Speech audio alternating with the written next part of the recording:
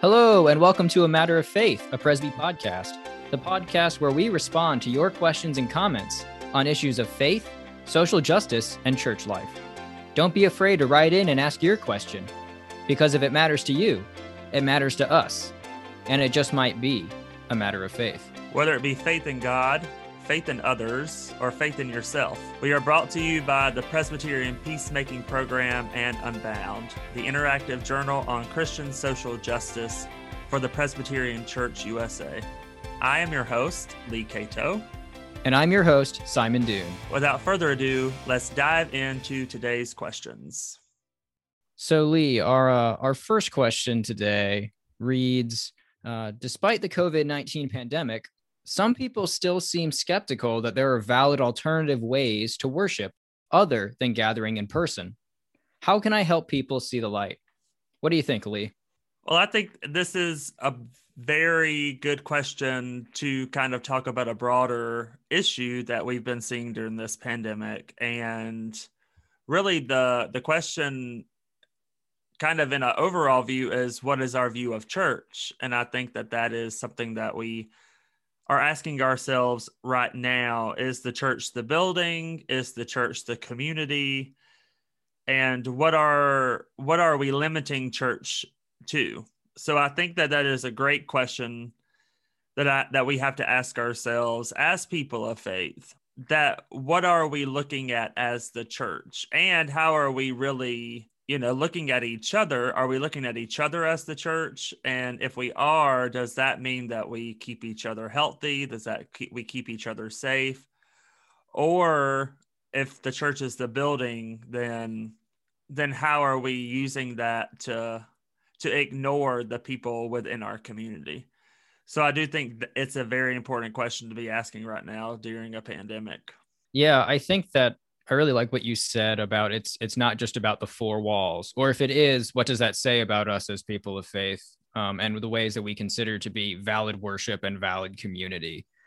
Something that I think it's something that we should probably also think about is if you go to, say, another country or another culture or visit another faith, a place, a house of worship, that community probably worships in a way that's going to be at least a little bit different from the way that you're used to worshiping. And there's nothing wrong with that, because I think that this might be theologically contentious, but there's no one right way to do worship. Worship is about the community. Worship is about finding ways to praise and worship God, but also find ways to connect in a valid and genuine way. And if we only limit it to one specific space in one specific form, I think we do ourselves and the community a disservice. For myself, I'll just say that when I was in college, I didn't go to church, but I did meet with a couple friends every week for sort of a Bible study.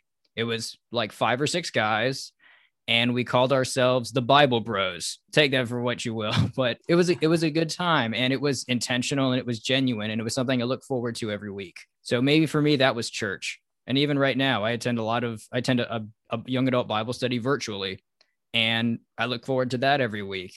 And it's actually been easier for us to organize that virtually than it ever was to organize in person before the pandemic. We'd always had trouble getting people to sort of repeatedly show up doing it virtually. So there's definitely validity to alternative ways to doing worship and community. Yeah, and I think after God willing, after we get past the pandemic, that a lot of these ways of worship doesn't go away.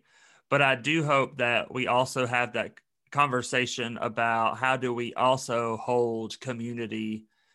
There's nothing like gathering in person. I understand that this technology and that virtual gathering is here to stay. And I think that's a great option too.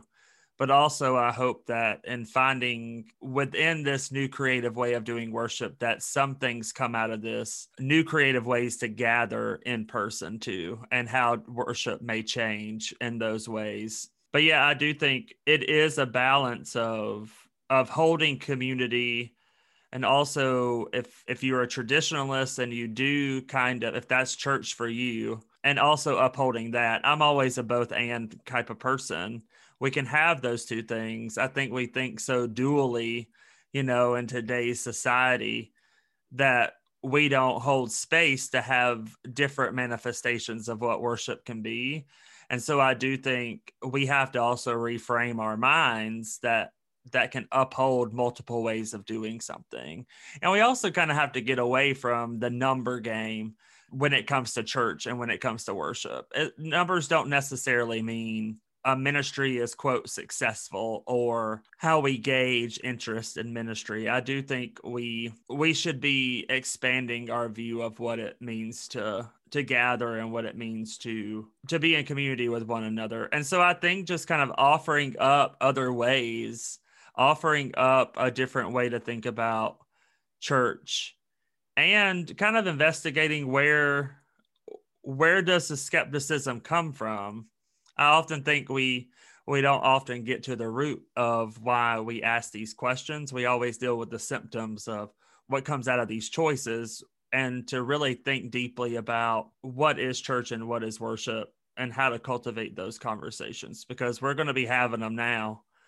We're going to be having them a lot more than we used to, because people are worshiping differently because they've been forced to. On the other end of that, we've seen what a hardcore stance of going to church, even during a pandemic, has done. It literally has aided in killing people. And so we are going to have to hold those things in tension with one another, and what that might look like in the future.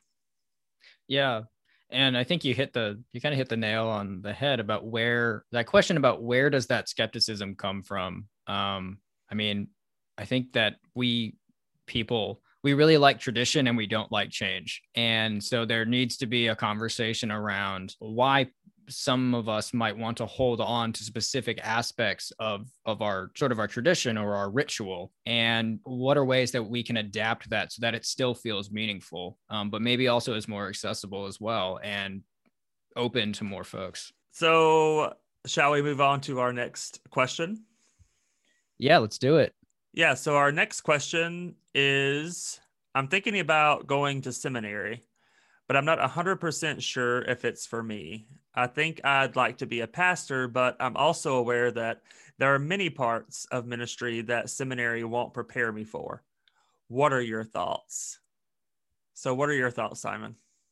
First of all, I just want to say that I've not gone to seminary, nor am I a pastor. So I don't necessarily have that experience. But I will say that I think going to seminary is something you should do if you feel called to it. And also just recognize that no education is going to completely prepare you for all of the responsibilities and duties of a job. And that's true for any profession. I would ask if a deeper question about, is your concern about not being prepared for all the duties and responsibilities that a pastor faces?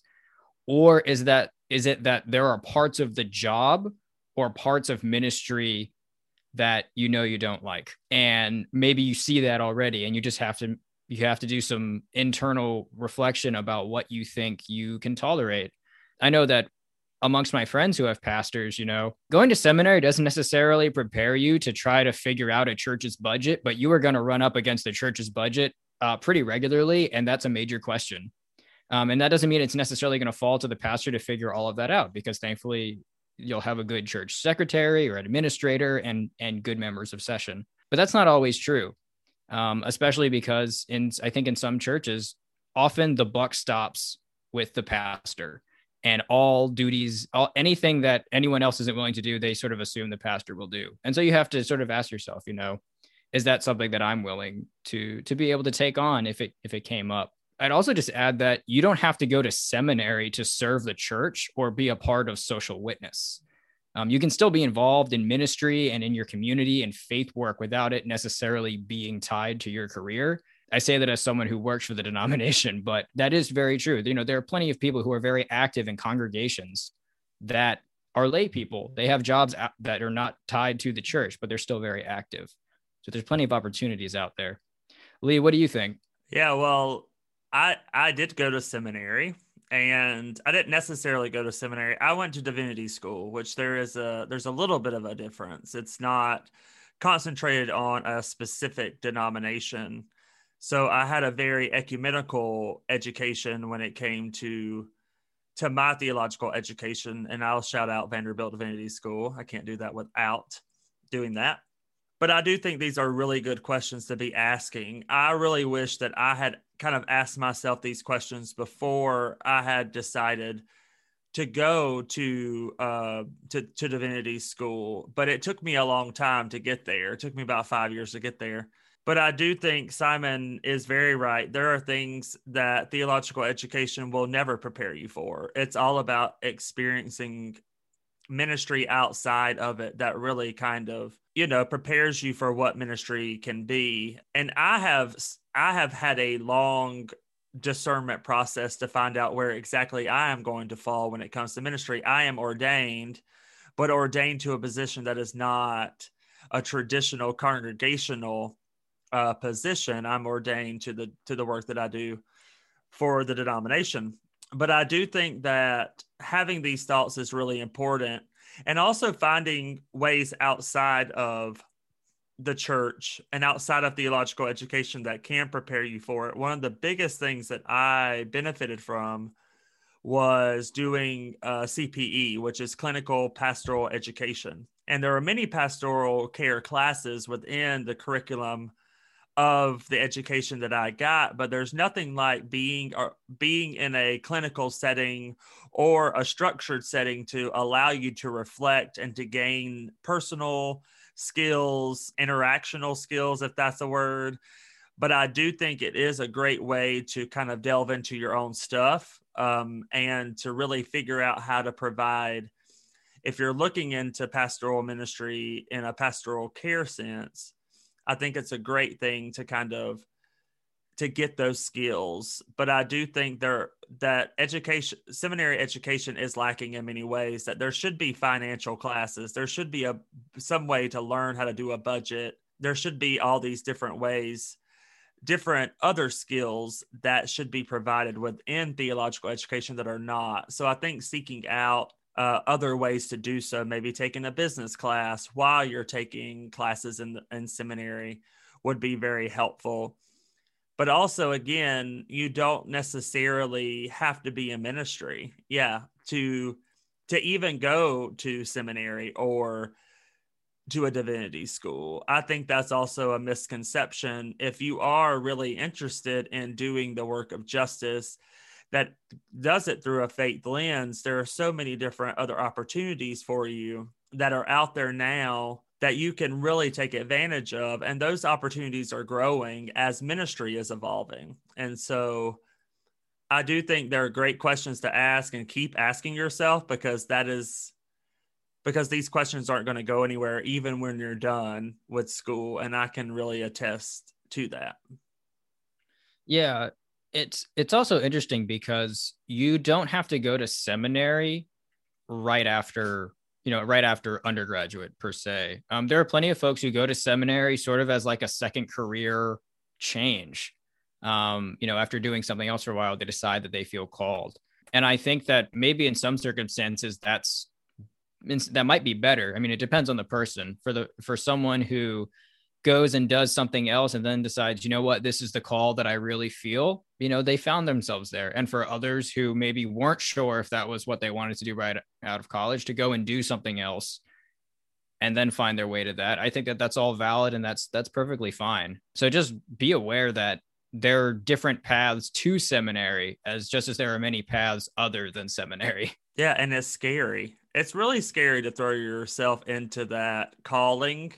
And for me, it's perfectly normal to make sure that is what you want to do. It took me 5 years to really kind of accept it, and to really pray about it, and to think about it, that I want to go into ministry of some sort.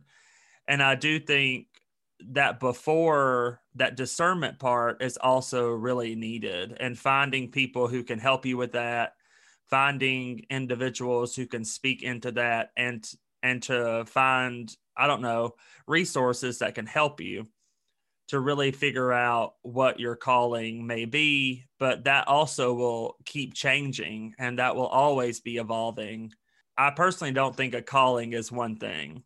I think we're called to multiple things in our lives, and how to nurture that throughout your journey. So yeah, there are so many options, but I think keeping an open mind and open heart to where the Spirit takes you is always a good thing to keep in mind. If you don't mind me asking, Lee, you said that it took you 5 years to sort of accept that divinity school was sort of where you were being led in your life. What did that process kind of look like? Did that, if you don't mind me asking, what sort of the inklings were, and then was there an experience or something that told you, oh, this is definitely what I should be doing? Whenever I was a young adult volunteer, which is, if you don't know what the young adult volunteer program is, it is a program open to young adults to do a year of service in a multitude of different locations within the partnerships of the church. So I did a year of service through that program.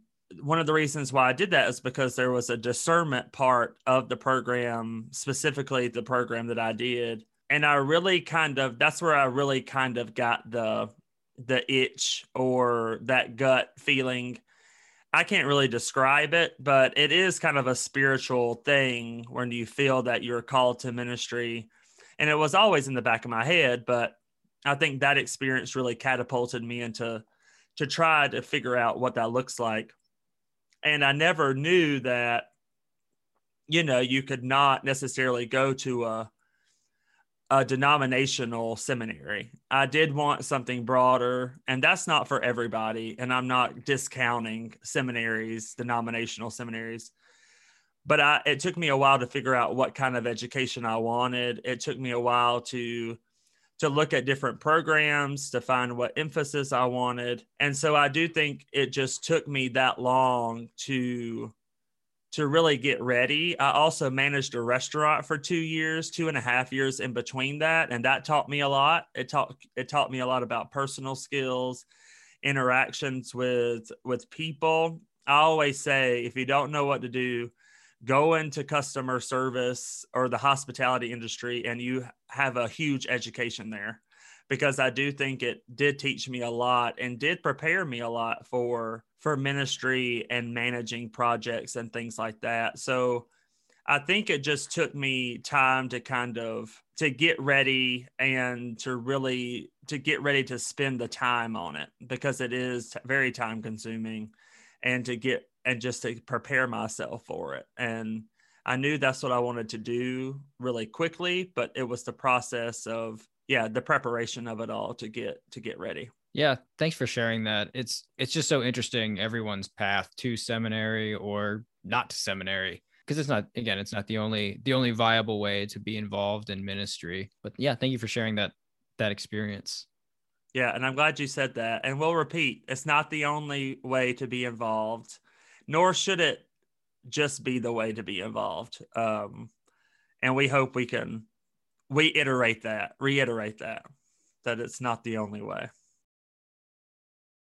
And now to answer a special question, we have Beth Olker, who is the Associate for Racial and Gender Justice for the Presbyterian Mission Agency. Hi, my name is Reverend Beth Oker. I work in the Office of Racial Equity and Women's Intercultural Ministries in the Presbyterian Mission Agency, and also serve as a solo pastor of a Presbyterian church in North Carolina. So the question that was sent to me said, I am my congregation's first female pastor.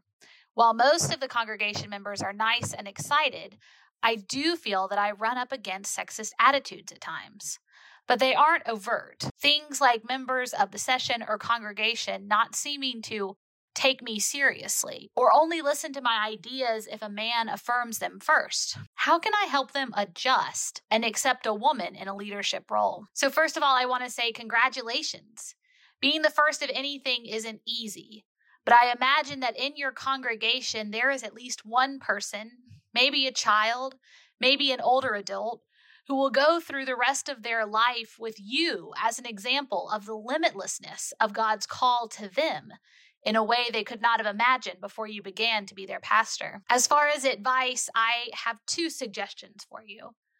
The first is to make sure you have supportive clergy sisters and siblings who you can turn to and share the tough times and the joys of your ministry. Choose people who will listen and just say, wow, that sucks when you need to complain, and who will brainstorm with you when you're ready to process what's going on and make some changes in how you might approach your role and your congregation. The second piece of advice is to just keep asking questions. This congregation saw your gifts and saw God's Spirit in you. They, for the most part, want you to grow and lead the church with them. These subtle offenses or microaggressions that you mention, some of them may be intentional, but I have found that often when they are so deeply rooted in the way the speaker has learned to live in the world and interact with people, they might not realize what they're doing. So when something happens, make a note and make a plan to talk to the person about it later. It takes some vulnerability, but using I statements like, during session last week, I felt like my ideas were only affirmed after Stanley also said the same thing. See what their response is. Also, if the men in the church are trying to support you by restating your ideas, and you feel safe having a similar dialogue with them, try asking them specifically to support you, not just by lifting up your ideas, but also by lifting up the fact that the ideas were yours to begin with. Again, offer them the same opportunity to see things through your eyes. Try saying something like, during session last week, I was glad you agreed with me on that issue about the Christian ed budget, but I felt unheard when the session seemed to need to hear the idea from you to hear it. Next time, if you agree with an idea I said, I would appreciate if you named the fact that you heard my idea. Like, I agree with Pastor Marcy that we should purchase the curriculum with the Christian ed budget. And I will try to do the same when I agree with you. More importantly than any of this advice, I want you to hear that you are not alone. You are not making these things up. You are not being too sensitive when you notice microaggressions. It doesn't mean they don't love you and respect you. You got this. I will be praying for you and for your ministry. So thanks to Beth Olker for being with us and being our guest for this week. We are really appreciative of her work within the church and hope that she will come back and be with us again on the podcast. So thanks again, Beth.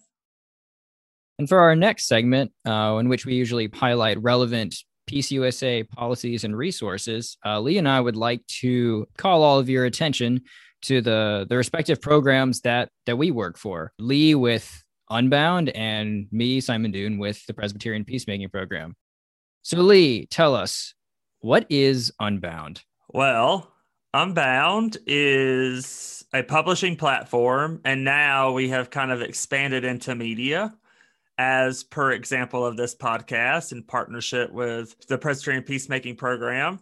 We are a publishing platform and now media that speaks to the intersections of faith and justice work. And so in the past, we have published series that speak to certain topics within social justice.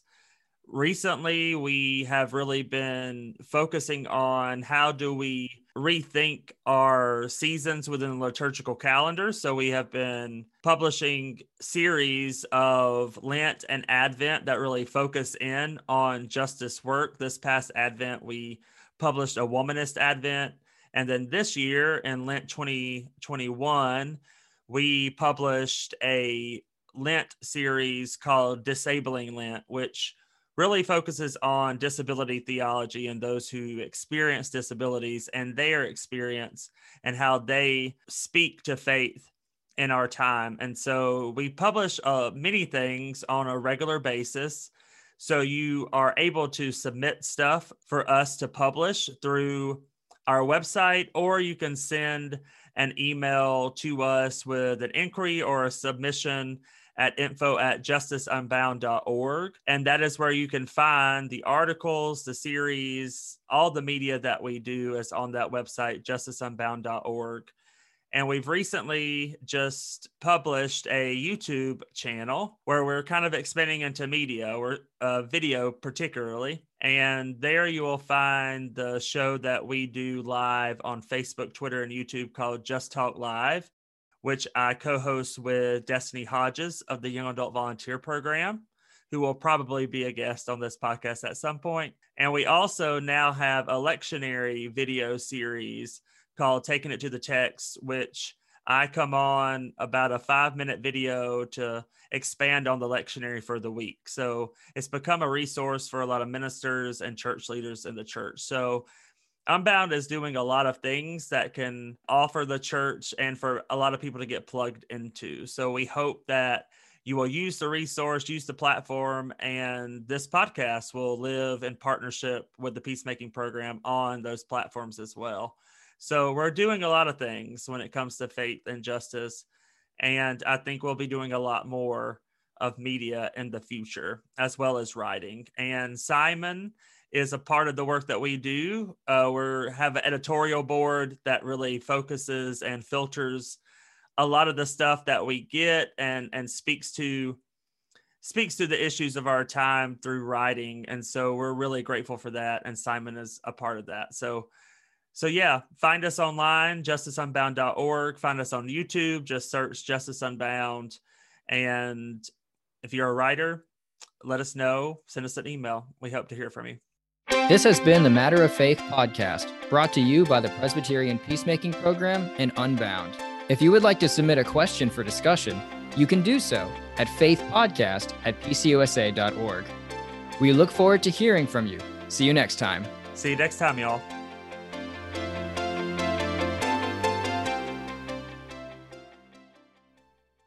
Hey, everyone. Thanks for listening to episode 2 of A Matter of Faith, a Presby podcast. Don't forget to subscribe on your podcast platform of choice. And don't forget to leave us a review. Hopefully it's a 5-star review. But again, leave us a review. It helps with viewership. And so until next time, we'll see you again.